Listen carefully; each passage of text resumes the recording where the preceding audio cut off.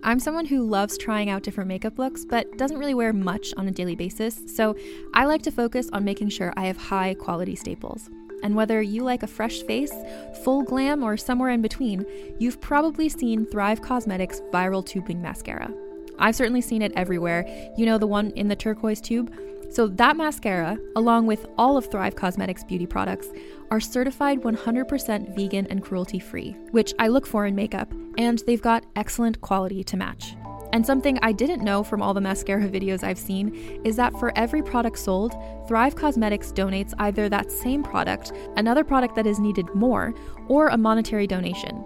They've worked with over 500 nonprofits to help with a wide range of causes like supporting cancer survivors, people experiencing homelessness, education access, and so much more. Knowing that makes me feel even better about using their products. And I do enjoy using them. Like I said, I like having high quality staples, and so my favorites are products that are multi-purpose, like the Brilliant Eye Brightener. It comes in a bunch of colors, and I like using them as eyeliner, eyeshadow, and even highlighter. Thrive Cosmetics is luxury beauty that gives back. Right now, you can get an exclusive 20% off your first order at thrivecosmetics.com/thrive. That's Thrive Cosmetics, CAUSEMETICS.com/thrive for 20% off your first order. Welcome to my vagina. I'm Jessie Karen. And I'm Rebecca Frank. Mm. And you sure are. And here we are again, /still, having our current hysterical, and infuriating conversation about our lives as vagina having organisms. Having organism. All content made up on the spot, but probably researched. Just kidding, fools. It's definitely researched. Welcome to my vagina. Hey, y'all. Today, we have a really awesome guest named Madiba who has her own podcast called Bard and Boujee.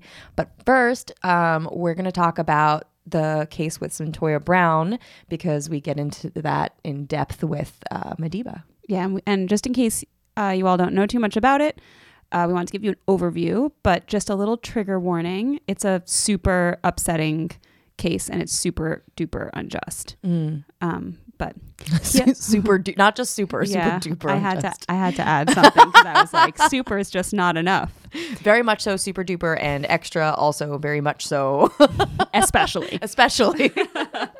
All right. So the original case with Cyntoia Brown happened on August 7th of 2004 when the Nashville police responded to a 911 call and found the body of a 43-year-old real estate developer named Johnny Allen. He was found naked, lying face down on the bed, and had been shot in the back of the head.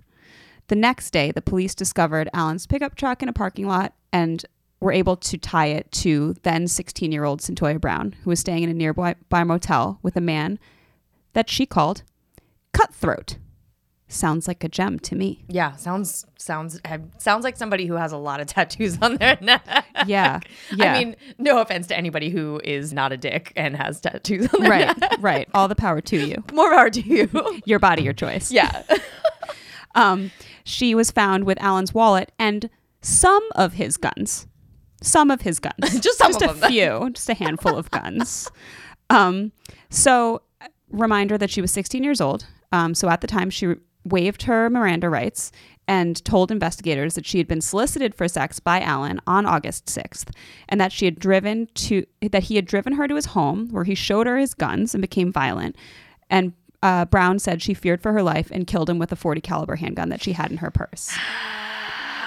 It was also later publicized that she was being pimped out by the lovely Cutthroat. By Cutthroat, who I'm sure was not intimidating or scary in any way, shape, or form. So she was a minor. She had been solicited for sex by an adult, but the prosecutors argued that her real motive was robbery and charged her as an adult with first-degree felony murder and aggravated robbery. And she was given a life sentence. At 16 years old. First of all, how are you tried as an adult at 16 years old? Second of all, that's like a huge hole in our system that like women being domestically abused, defending themselves is that it's criminal in some way. Yeah, it's interesting too because I feel like there's a lot of cases where people who have been domestically abused kill them when they're asleep.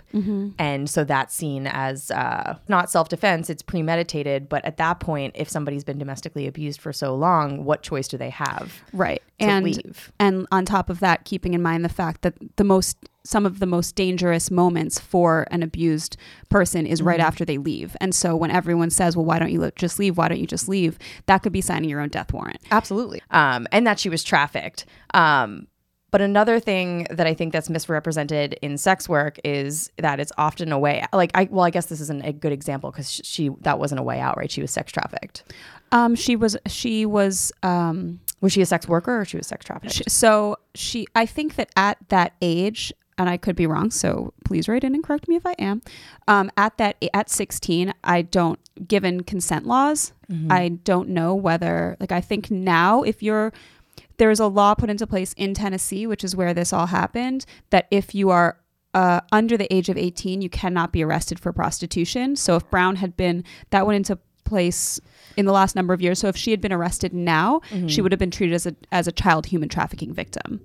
So wait, what?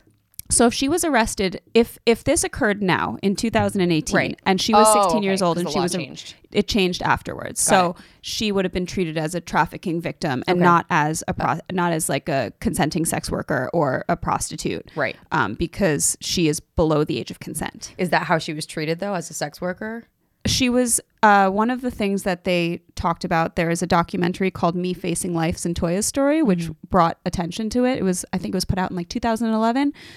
And one of the things that the documentary did was it shone a light on the shortcomings and prejudices endemic to the criminal justice system in the United States. So her original trial was seen through the lens that she was a woman of color engaging in sex work. Right. And so she was lower than low. Okay. It made me think of it because the thing that is often misrepresented in sex work is that it's often a way out of another impossible exploitation situation.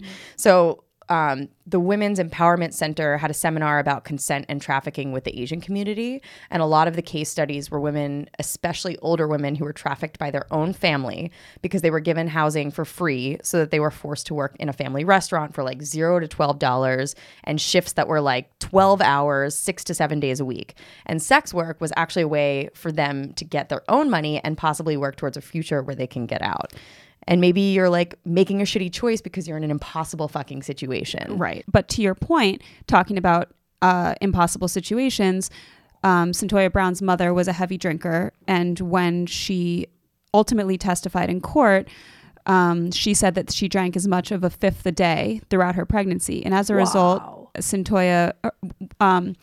one of Cyntoia Brown's lawyers used fetal alcohol being on the fetal alcohol disorder spectrum as part of the defense because it can result in poor impulse control and a disconnect between thought and action. So she was placed in foster care at 8 months old and was a runaway as a teen. And she was raped and assaulted numerous times over the time. I'm not sure. I couldn't find whether or not she was assaulted when she was in foster care or just after she ran away. Right. But either way, she was running away from something, and Lord knows our foster care system is not perfect by any stretch of the imagination. And none of this stuff was taken into consideration, like what her childhood was like, what her growing up was like, and the fact that she ended up in this situation with this guy who abused her sexually, physically, and emotionally. Honestly, the fact that under those circumstances and being devalued to such a huge degree that she had the wherewithal to protect herself is really speaks volumes of her desire to survive. She was fucking surviving. Yes, exactly. Reading the story, hearing this story, what the fuck was she supposed to do? What outlets did she have? What help did she have? What safe place? Yeah. And in this case, and in a lot of cases like it, people are judged on one moment in their life. And of course, sometimes people do horrible things and they should be held accountable in this kind of way. But in this case, I think it's really, really important to look at the big picture and to say this was not a consenting adult. This was someone who was sold for sex for $150 with a man 3 times her age. Yeah. So she was ultimately granted clemency in 2019 by Governor Bill Haslam as he was exiting office. So just this January, and she will get out in August. But by the time she gets out, she'll have served, I think, 15 years. And that is, seriously. She's been in jail for 15 years for self-defense. Yeah, and for as long as she was out of jail. Yeah. She was 16 when she got put in jail, and this 15 years later, I was listening to this thing on my way over here. There's this cool HBO series on now, and it's about, one of the things is about prison, and one of the seasons is about education. And what this guy was saying, this might not be relevant, but what he was saying was that you release people who have been, specifically people who were arrested in their youth, and you release them into society as a 30 or 40-year-old, and they have nothing. Not only do they have nothing, but last time they interacted with the world, they were a teenager. Yeah. They haven't learned any of those skills to interact with the world as an adult. So how do we help them? And now what? Exactly. And one of the things that we discussed with Madiba was a larger question here, because obviously Cyntoia getting out of prison is a really, really big win, and it shouldn't have taken this long. But is this going to set a precedent, or is she going to be just one lucky person? Yeah. So how come you stayed with him? You're not listening. I made him money. He wasn't gonna let me go nowhere. He's told me he'd kill me. He knows where my mom lives. And I know the dude choked me till I almost passed out. He's not afraid to kill me. Well, let's just have you tell us a little bit about your podcast, please, and why you decided to do it, and then we can just like fawn all over you for a few minutes, and then we'll carry on. Sure. So my podcast is called Boujee. I'm an attorney and a Black woman, clearly. And I just found myself increasingly fed up with the poor state of legal and political news coverage, and just like complete failures in a bunch of different ways. And I just felt like people talking about the law who had no understanding about the law whatsoever and weren't even like trying to seek out understanding. I think it's like one thing to like not be aware, but another to just be like confidently misinformed and like run with that and share that information like it's facts. And then on top of it, it was this like very narrow focus on like exclusively white people, specifically like cis white men. And that's useless. Like that's like this like overwhelming dominant perspective, and it's like missing huge swaths of the country. And so I felt like young people and like young women and young women of color just like weren't being reached at all, and I wanted to be able to make the law make sense and like actually get to our legal and political concerns, because I just felt like it was a gap that needed to be filled. I mean, thinking about the way that the law is covered and the way people talk about it, I think that there's so much, there's such a lack of information and accessible information, or people don't have the habit of fact checking or looking up things for themselves. And so people just believe, like, I mean, we think about that McDonald's hot coffee scenario, right? And everyone made fun of this woman for burning herself with this cup of hot coffee, and everyone was like, oh, America's so litigious, all this shit. And it turns out the coffee was 190 degrees? Yeah. And nobody ever hears that. And the only reason I know that is because one of my really good friends is a lawyer. And like, I know that's a silly example, but there's no, it makes complete sense. Like, if not for like, you know, these mega corporations like McDonald's are going to have a strong propaganda game. Exactly. Republicans in office have a strong propaganda game. So you need to like actually clear through that nonsense and like just say what the facts are in a way that people can understand, and a way that like relates to people as well. Because I don't know, like I guess for a sort of off the cuff example, Chuck Grassley, like recently was like, oh, Donald Trump, when you're giving this speech tonight, make sure you act like you're talking to Iowans and not New Yorkers. And it's like, you know, there are like millions of people who live in New York. We're not nobody. So like we are just as American as people in Iowa. I mean, it's one of the wonderful things about podcasting is that you get an opportunity with like a relatively low barrier to entry to share your opinions with other people. And and I think that, but then on the other end of it, it's like you have to have it's the same as anything else. You have to have a machine behind you to get your message out and all this other kind of stuff. But I think that what you're doing is like really incredible, really well researched. That's so validating. I'm so glad. It's so good. It's like I have like, you know, like some like friends ask me like, how are you doing both your job and doing this podcast? And I'm like, simple. I'm doing both poorly. No, you're crushing it. You're crushing it. So what's your background in criminal justice? So I don't have much of a criminal justice background. I did some like civil law. Okay. My first job out of law school, I was working at a domestic violence services agency where I did some like family law type work, like working on abuse survivors, like divorces. And also I did some like immigration related cases as well from when I had undocumented survivors of domestic violence. And now, and now I've been working on public housing issues with the city. Okay. So I guess I haven't done explicitly criminal justice related things, but it's something that I've been very interested in and like pay attention to and research and such. Okay. Definitely something I like considered going into and like still sort of like flirt with the idea of going back to. Right.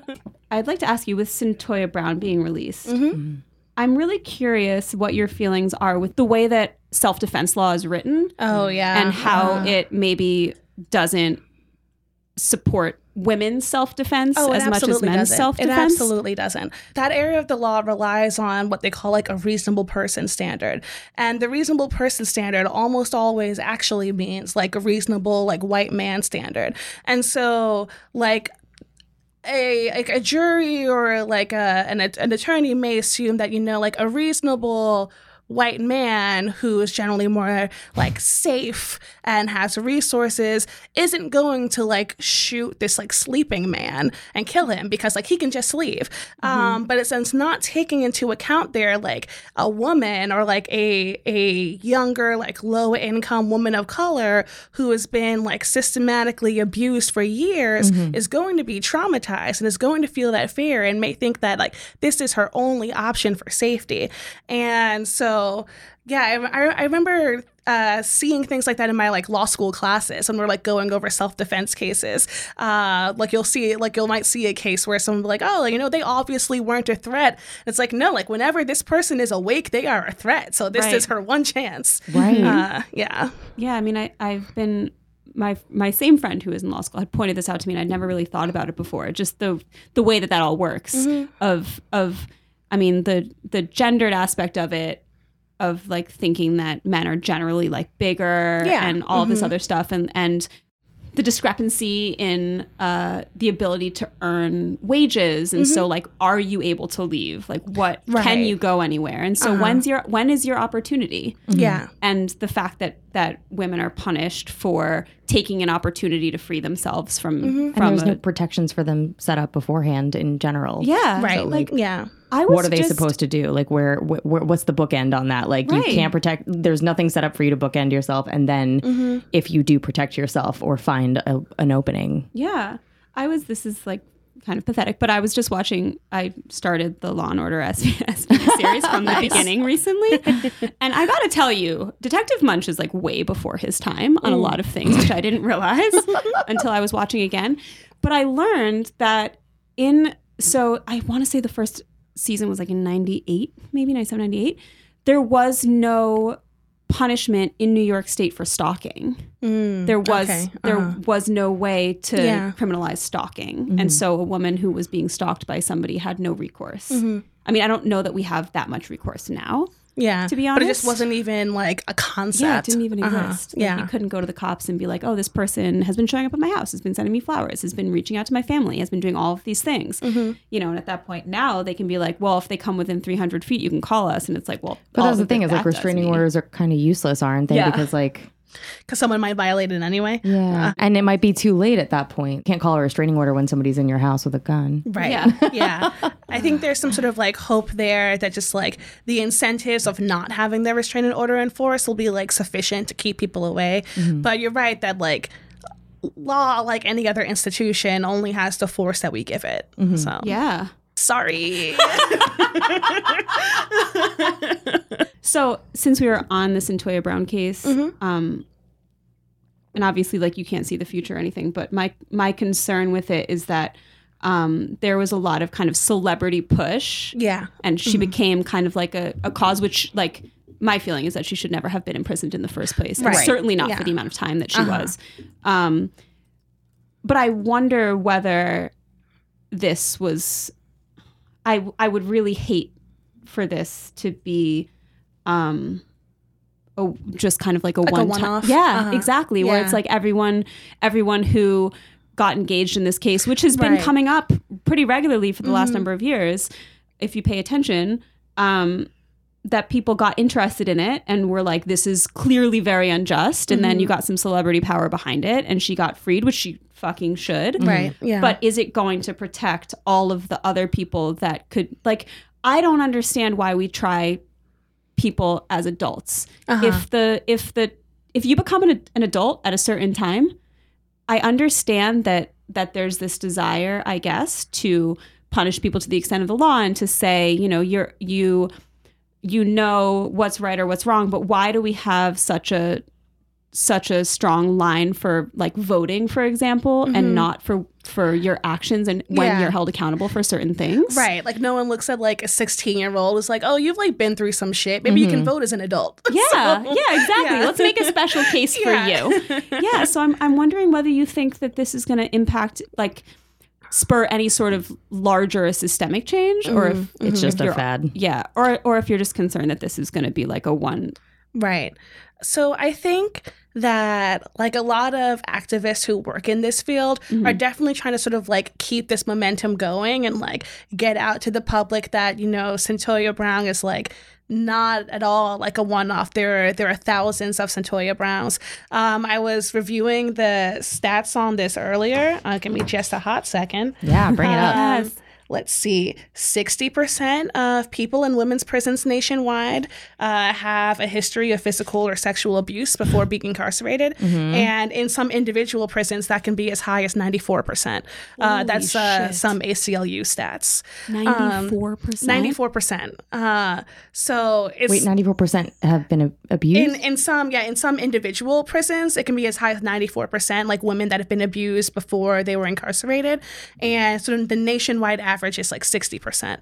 And that average is bananas. Like if you want to think about like a pathology, right? Like about a cause and effect. Wow. I mean, it takes a lot less to prove a lot of other things. Yeah, absolutely. You know? Yeah. So like by no means is this like an isolated instance. Yeah. So I anticipate that we're going to see like people's like pushing a lot to try like make sure that's known and like sort of get that information out there to be like there are so many other people that need similar advocacy. Also like pushing towards like elected officials. Governors have like clemency powers, so like even if people like Cyntoia Brown are jailed who have no business being jailed, they can like pardon them, and a lot of them just don't use this power at all. Like how long was Cyntoia Brown in jail? Like a decade? 15 years. Yeah.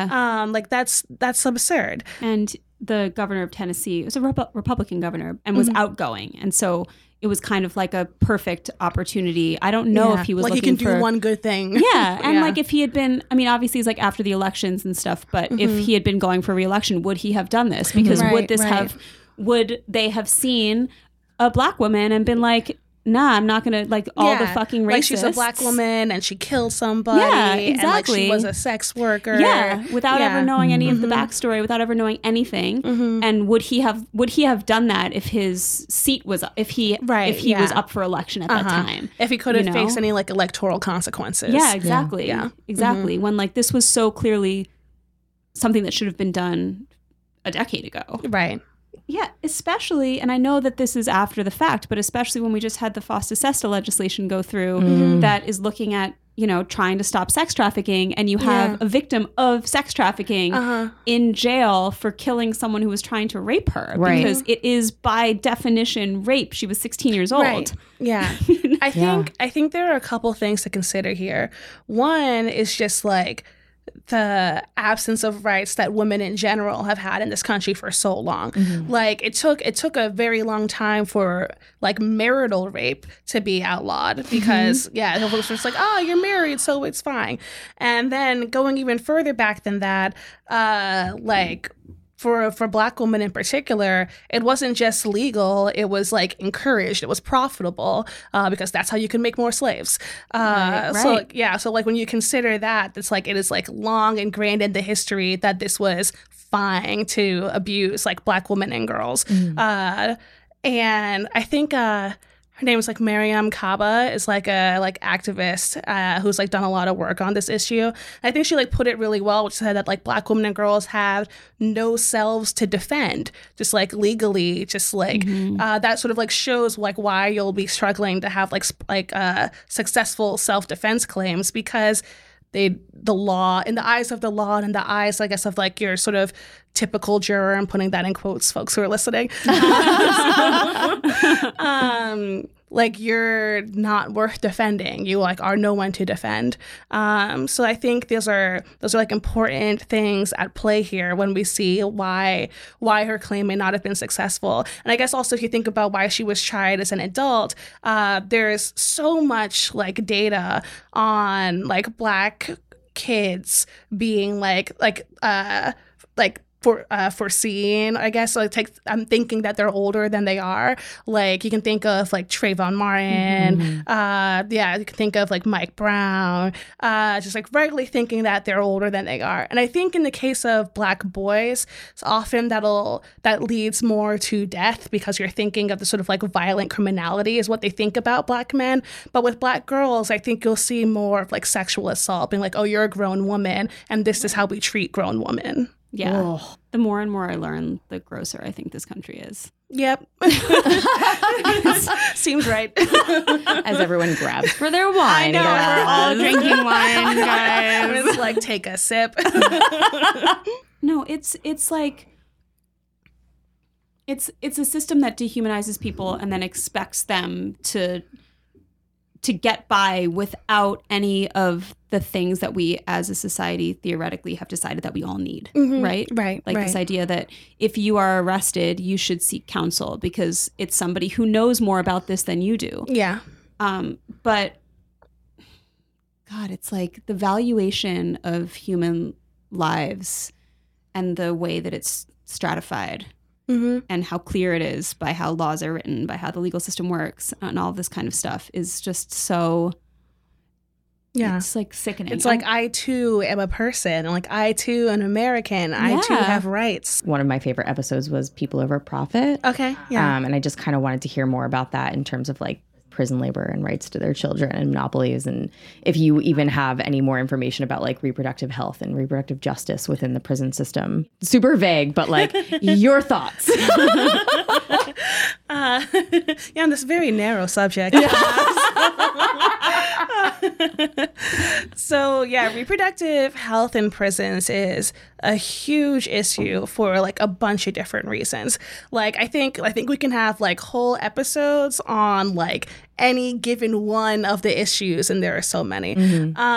So we talked a bit about like Cyntoia Brown's case and about how like sexual assault survivors are criminalized.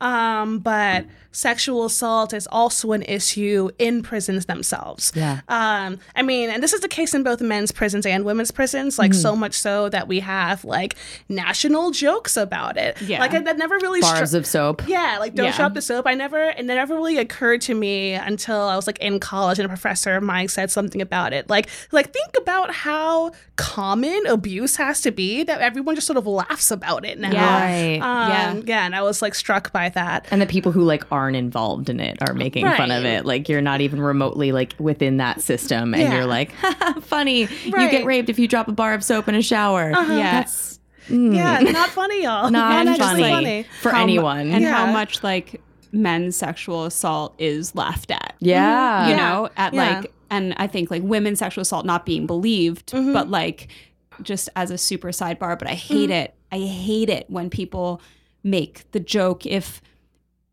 a man gets put in prison for rape or pedophilia or something, and they're just like, I hope he gets raped. And you know what?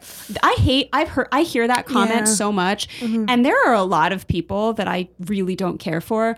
I hate Mitch McConnell. Right. I do not wish rape on anybody. Right. And that people are so flippant about talking about it, and It's gross. It's gross, and they don't. A lot of people that I really care about would never say that about women. Would never say, I hope she gets raped. But like this idea that like that's an acceptable punishment for a man is fucking disgusting to me. Yeah, absolutely. So sidebar. Anyway, carry on as you were.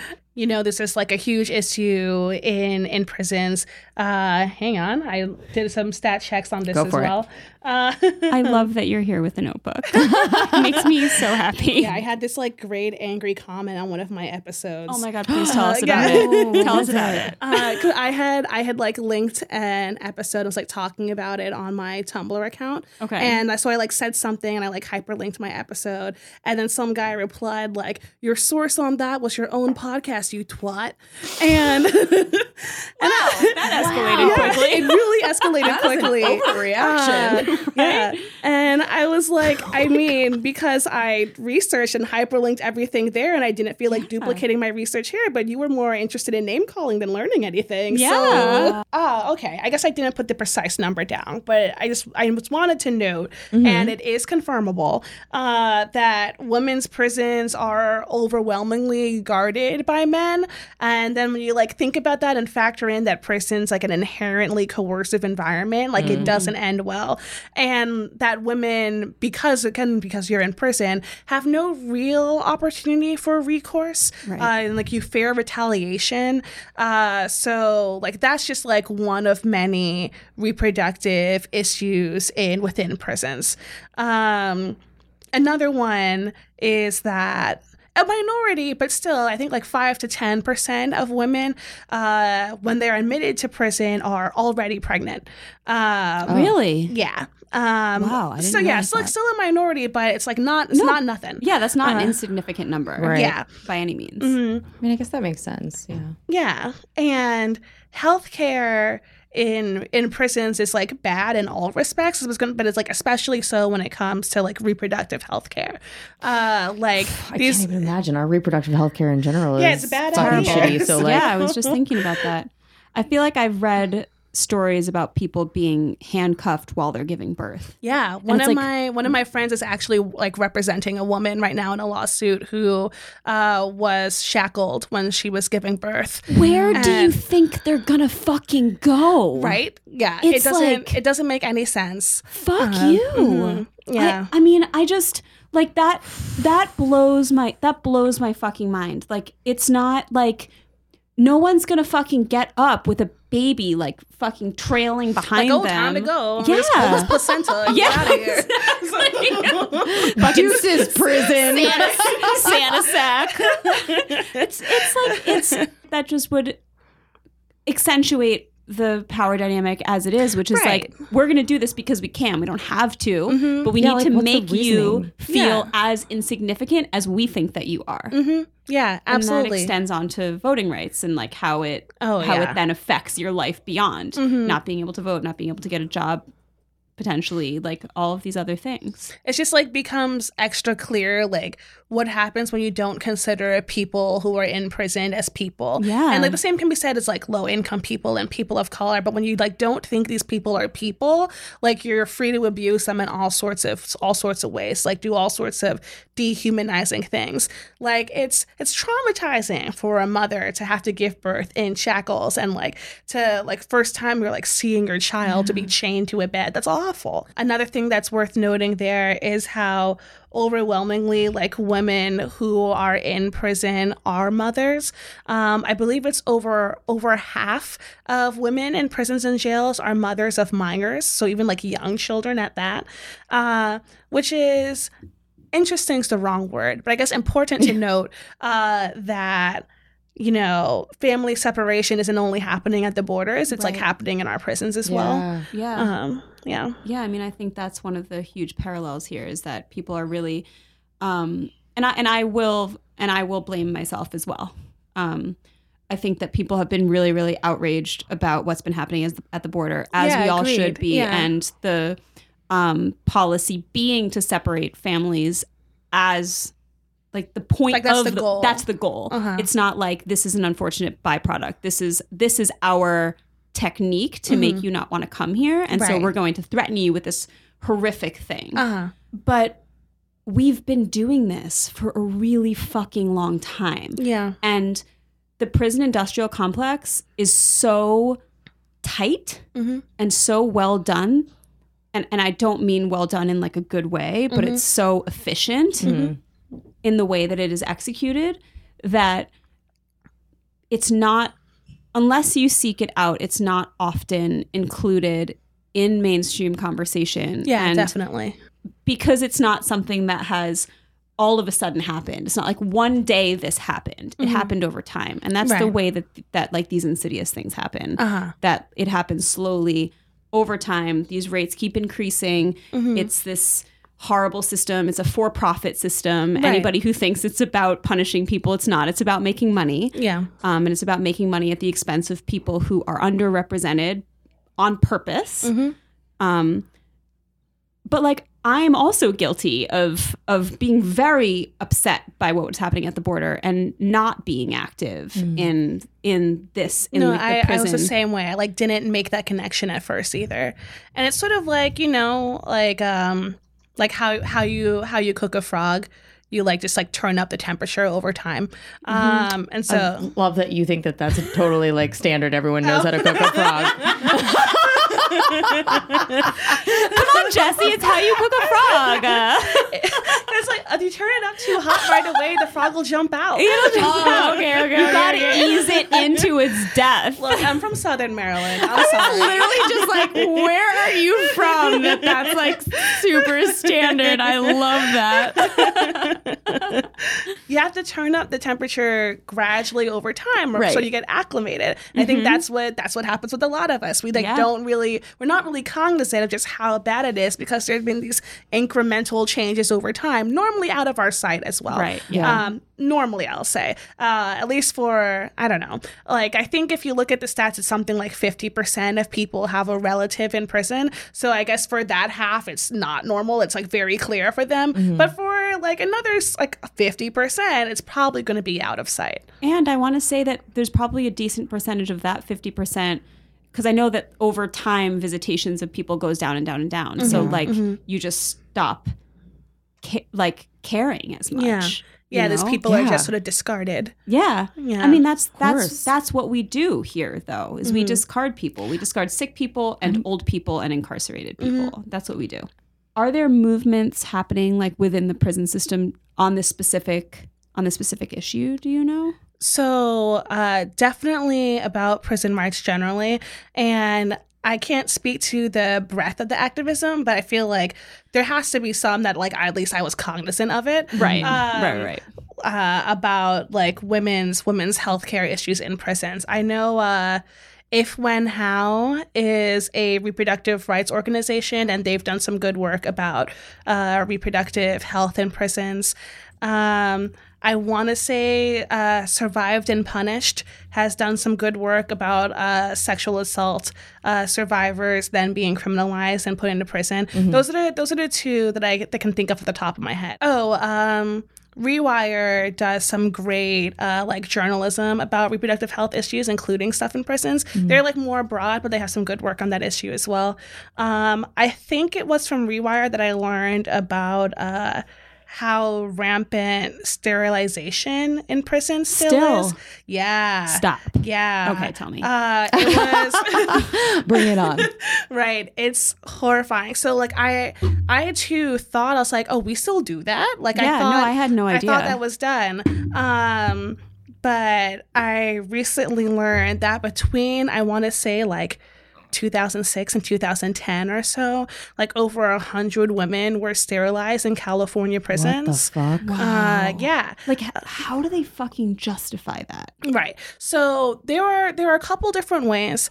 Some the women like aren't even really consenting to. They just go ahead and do it, which is like a huge invasion and violation of bodily autonomy. Like say it's a woman who came into a prison already pregnant. Like when they deliver the baby, when she's giving birth, just go in they'll just tie some tubes.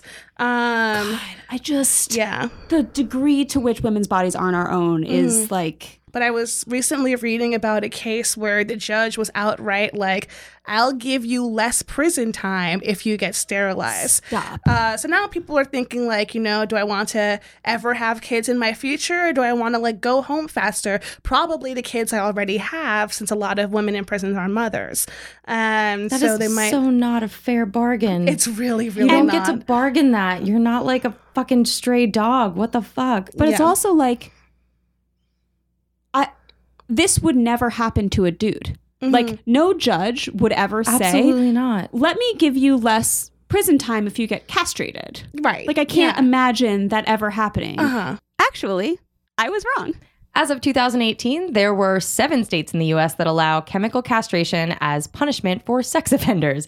In California, Georgia, Florida, Louisiana, Montana, Oregon, and Wisconsin. Oklahoma State Representative Rick West floated a chemical castration bill in his state in 2018. And in Tennessee in May of 2017, Judge Sam Benningfield issued a standing order that gave inmates 30 days credit towards jail time if they opted for a contraceptive procedure. Or so in women, it was free birth control implant, and for men, it was a vasectomy. So there is male sterilization.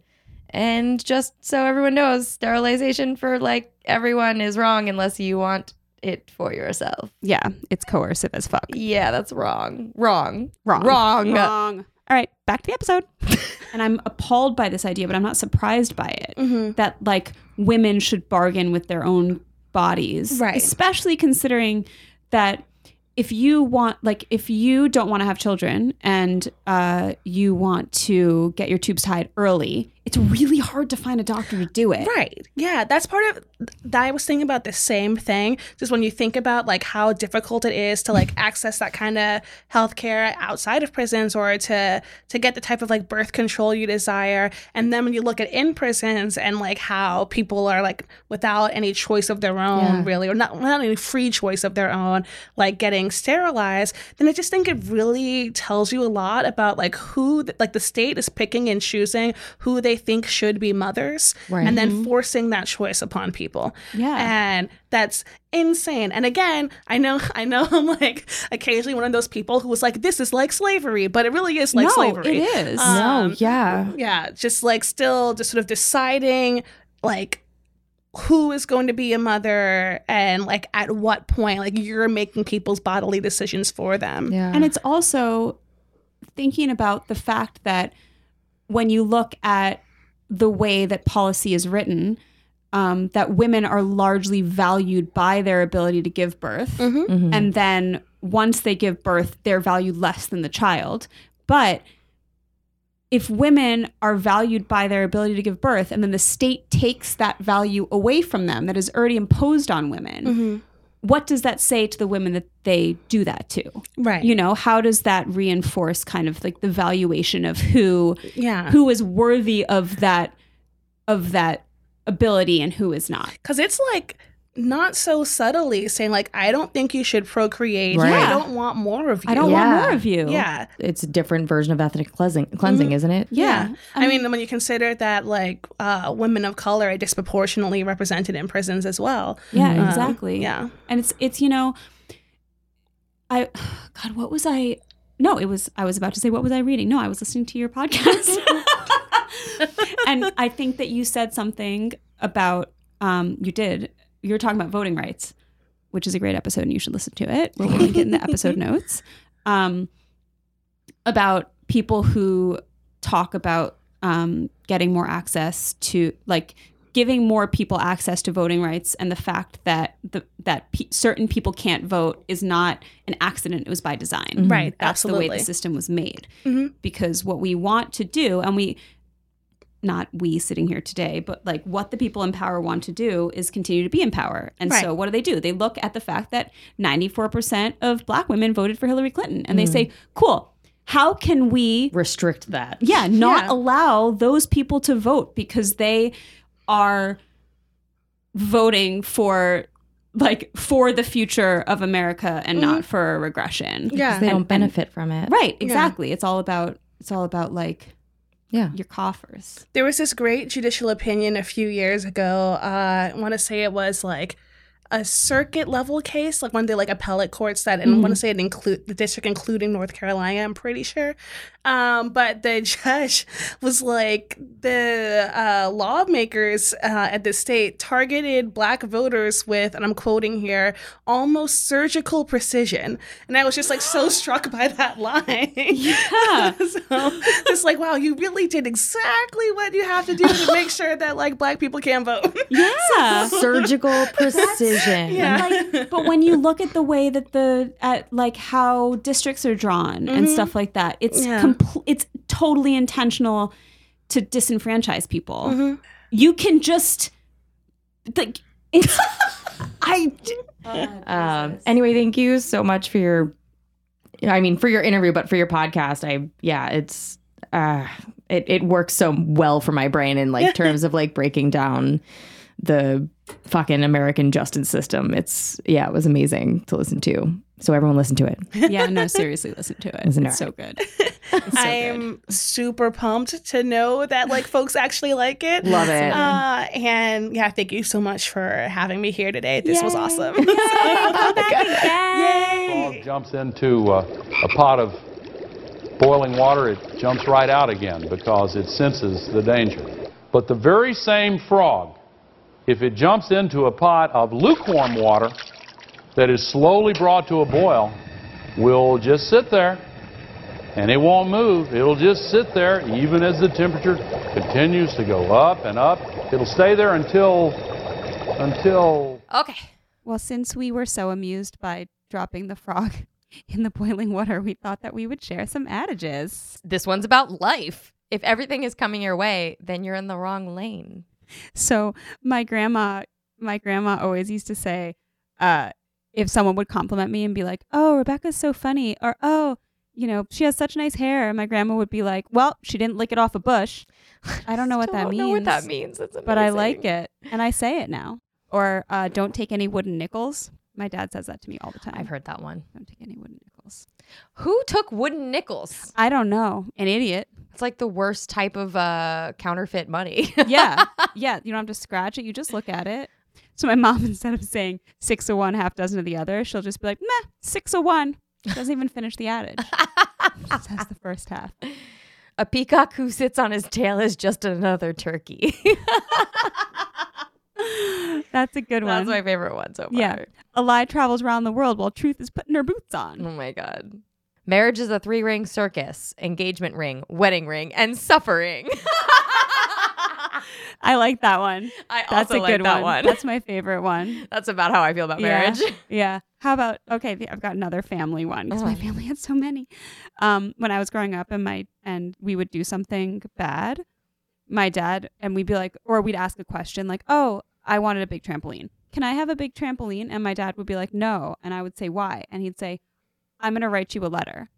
That was it. That was the end of it. What does that mean? Let me write you a letter. I guess with all of the reasons. I never got a single letter, I'll have you know.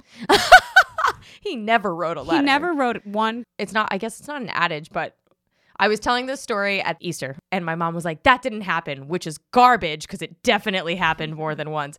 But one time in particular, I was in the living room and I was doing dance moves for like Spirit Week, and I kicked my leg up in the air, but my pants were so tight that my other leg went up with the leg that I kicked. And so I landed back on my head, and my mom walked by with a laundry basket like not 2 seconds later, and I was on the ground and she was like, "Cowgirl up," and just walked by.